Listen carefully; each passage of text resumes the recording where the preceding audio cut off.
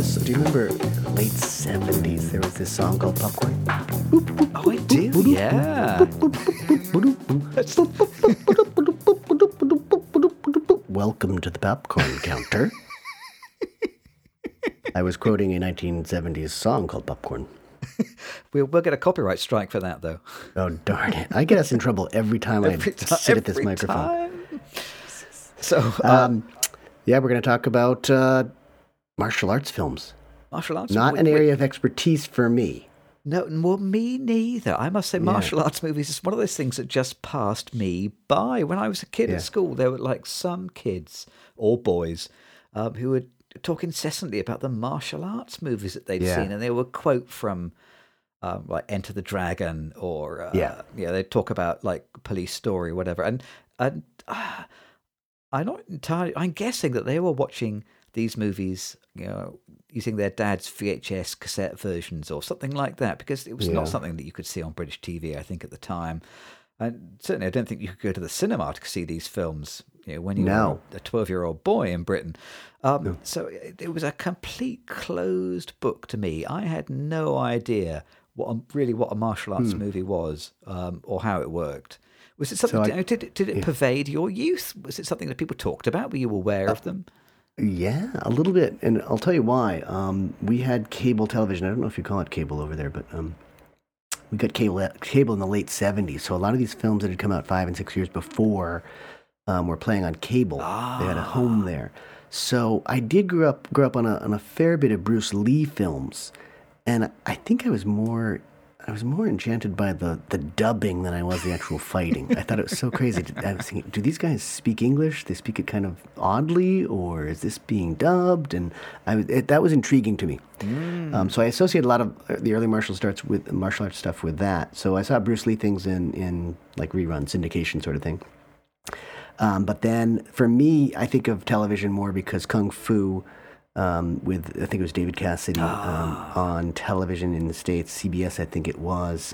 So there's Thursday night I think it was. I don't know how many seasons it ran. It was probably like canceled after 2, but in my mind it ran for 10 glorious seasons. And my brothers would like watch, and then they would go into the living room afterwards and Kung Fu fight, and I was too young to do that. But so for me it was all about that, and it was really imbued with a lot of Zen sort of philosophy and stuff. So I think those are my 2 initial touchstones, but then I've never sought out martial arts films. So we'll talk about a few, but there's no one film that I think like made me into a martial arts fan, or that I can talk about with much expertise. I think that the first time I properly encountered any martial arts movies was I ran a sort of comedy club for a year or two in like about the year 2000 on Charing Cross Road, called Cool Eddie's, and in the autumn, to try and boost up audiences and put something which would be interesting and catch the eye in the listings magazine.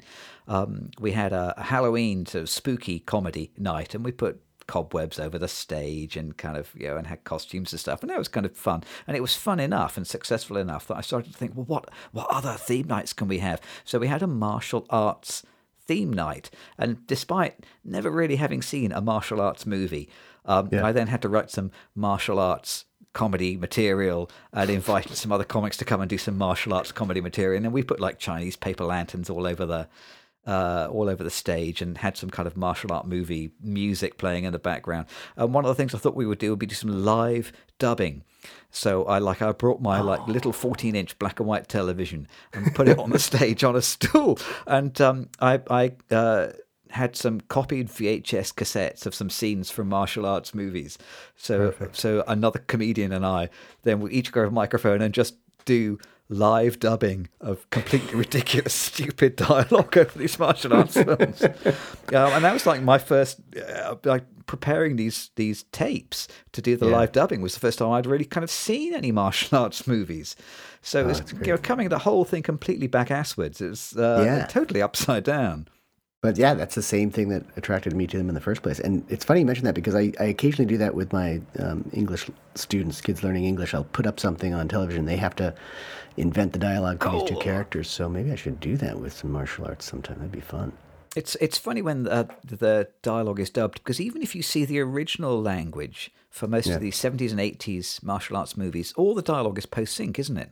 So so even the original Chinese dialogue, you actually Yeah, feels kind of stagey and doesn't feel like it's really happening there. It all feels kind of takes you out of the moment. It's kind of just part of the form, I think, isn't it? This strange post-sync dialogue and these kind of very stereotyped sound effects of people hitting two sticks together when people punch each other. It's That's right. all part of the form. Yeah, and you get a grunt too. You're going to make those sounds. Yeah, it must be a blast doing the Foley for these films. Just a blast. Yeah. So now that you're a bit older, what martial arts movies have you seen? So I think the one, I'm trying to go in order here. I think the one that probably made the biggest impact on me was Crouching Tiger, Hidden Dragon, which came out just a little bit after The Matrix, which you talked about in the last episode. And sort of just that, I guess, lots of green screen stuff, right? I mean, I think that was really interesting. I love that. I mean, I love the images of it. I don't necessarily like a lot of martial arts because I think after a few seconds or so, it doesn't really propel the story or the characterization forward very much, if you know what I mean. Like, it seems it's anathema to me to spend 5 minutes on a fight scene when you could be moving your story forward or defining your character. I mean, yes, they can kick ass. For a fight. Yeah, they can take punches, they can kick ass, but I don't learn anything more about them. So for me, I just don't. Yeah, I don't respond well. I'm not going to go out and watch a film just for its fight scenes. But that one was an art film too, wasn't it? So I mean, it just had this art scene. It was very artsy. So I'm gonna name that one as the one that I remembered and enjoyed for the artistry of it. For a while I was reviewing films for this this website called filmexposed.com. It doesn't exist now. And they used to send it, and kind of like the remit of the website was they would review like all the weird stuff that was not mainstream that probably wouldn't get reviewed by the newspapers. So we would kind of send all these kind of weird, stupid movies. So one of the first martial arts movies I sat down and watched from beginning to end was Lone Wolf and Cub, which was like a 1980s I don't know it. Yeah. recut of an early 70s martial arts movie from Japan. Wow. Or maybe it's a Hong Kong martial arts movie. I'm not completely sure. I think it might be from Japan. Where I think there have been 2 Lone Wolf and Cub movies about this samurai. Yeah, I'm sure it must be Japanese. I think it was a samurai who had to carry a baby around on his back. And they'd taken 2 of these Japanese movies made in the 70s, and then in the 80s they cut the 2 of them together to make one feature film for release, like in cinemas in the US. So it's this really weird kind of amalgamation of 2 movies, and all the best scenes of fighting squished in together, and all the scenes where there's story but largely cut out. Yeah. And that was a kind of a great, entertaining but surreal, bizarre film. Yeah. And even the sound effects, I think they had redubbed. With this kind of strange sort of like this sort of dub reggae sound effect. All sorts of crazy sound effects on this film. Very entertaining, but utterly mad. I think that was the first full-length martial arts film that I've seen. And like the big hitters, the ones that my friends would talk about back when we were 12 at school, like Drunken Master and Enter the Dragon and Police Story and stuff. I still haven't seen any of those. No. I still have not. I don't. I'm sure I've seen Karate Kid the whole way through, but I do not really remember it well enough to talk about it at all. But that's obviously one that everyone has seen, I think. It's got karate in the name. Absolutely. Yeah, it's got karate right there. We watched Karate Kid with the kids, actually, last year, I think. And it's still good fun. Good. As a little sort of parable about bullying. Yeah. And telling kids, the way to get out of bullying is learn martial arts and beat up the other kid. But as a parable about bullying, it still works, and it's still fun, actually, and it's really engaging. Yeah. And the kind of the 2 kids, it's Ralph Macchio and I'm struggling to remember the woman now, but there's such engaging kind of young, fresh-faced teenagers in that movie. It's still very entertaining. I had like a period, I think, after watching Lone Wolf and Cub, of kind of seeking out random martial arts movies at the local video shop. So I remember watching Romeo Must Die. Oh yeah, which is Jet Li and Aaliyah, isn't it? Okay. I think shortly before she died. So like 2003, she was like like a sort of a big R&B star at the time, and then Jet Li was this kind of ex-Olympian Chinese martial arts star, and and kind of this kind of very strange amalgamation of kind of like sort of Boys in the Hood gangster type movies plus some Chinese martial arts. Really actually a fairly terrible film, but a strange kind of amalgamation of the two. And I'm starting to think how widely can I stretch the definition of martial arts? Sure. Does Seven Samurai count? I watched that. Is that good? Does that belong in that camp? That's more like a sword play thing, isn't it? Yeah, no, I guess so. Yeah, I think it's a martial art. Yeah. Yes, I'm going to say yes. Zatoichi, have you seen that Takeshi Kitano movie from 2003 where he plays a blind swordsman? And I think I would count that as martial arts. Yes. So if you can expand the definition, I've got a few movies under my belt.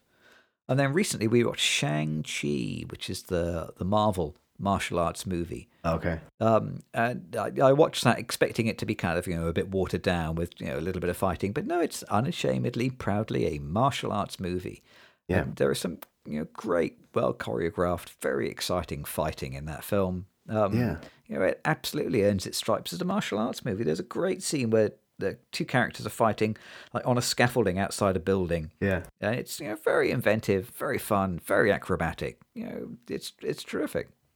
I've done a little list here. The only other movie I've got written down on my list here is The Raid. I don't know whether you've seen that. No. Which is like is that a Thai film, I think? Or it's a film with a British director, but set in Thailand, about a lone cop who has to make his way up a high-rise building, which is full of martial arts gangster types, and it's a very simple man travels from A to B story, but full of very inventive choreography, and he kills a guy with a fridge. It's that sort of thing where there's lots of kind of that clever. That I want to see.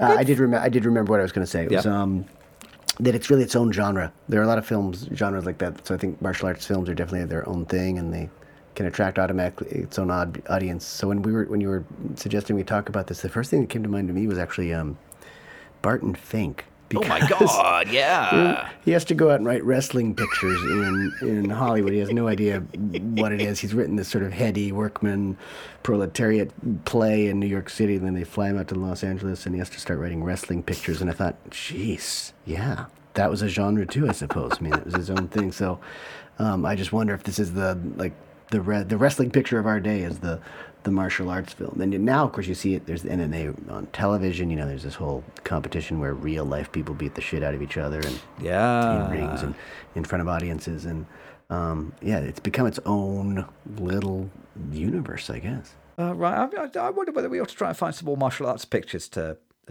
compare. There's going to be something will come up, especially now that Shang-Chi has come out. I think martial arts is primed to make like a big comeback. I think Everything Everywhere is the tip of the iceberg. I bet we see 6 more significant martial arts pictures before the end of next year. Ooh. Make a note of that. We'll hold that thought. We'll come back in 18 months and see whether I was right or I was utterly wrong.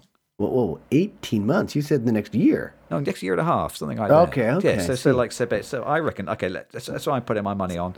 A British year. Yeah, 6 significant martial arts pictures released before Christmas 2023. Let's see what happens. Perfect. I'll put my money on it.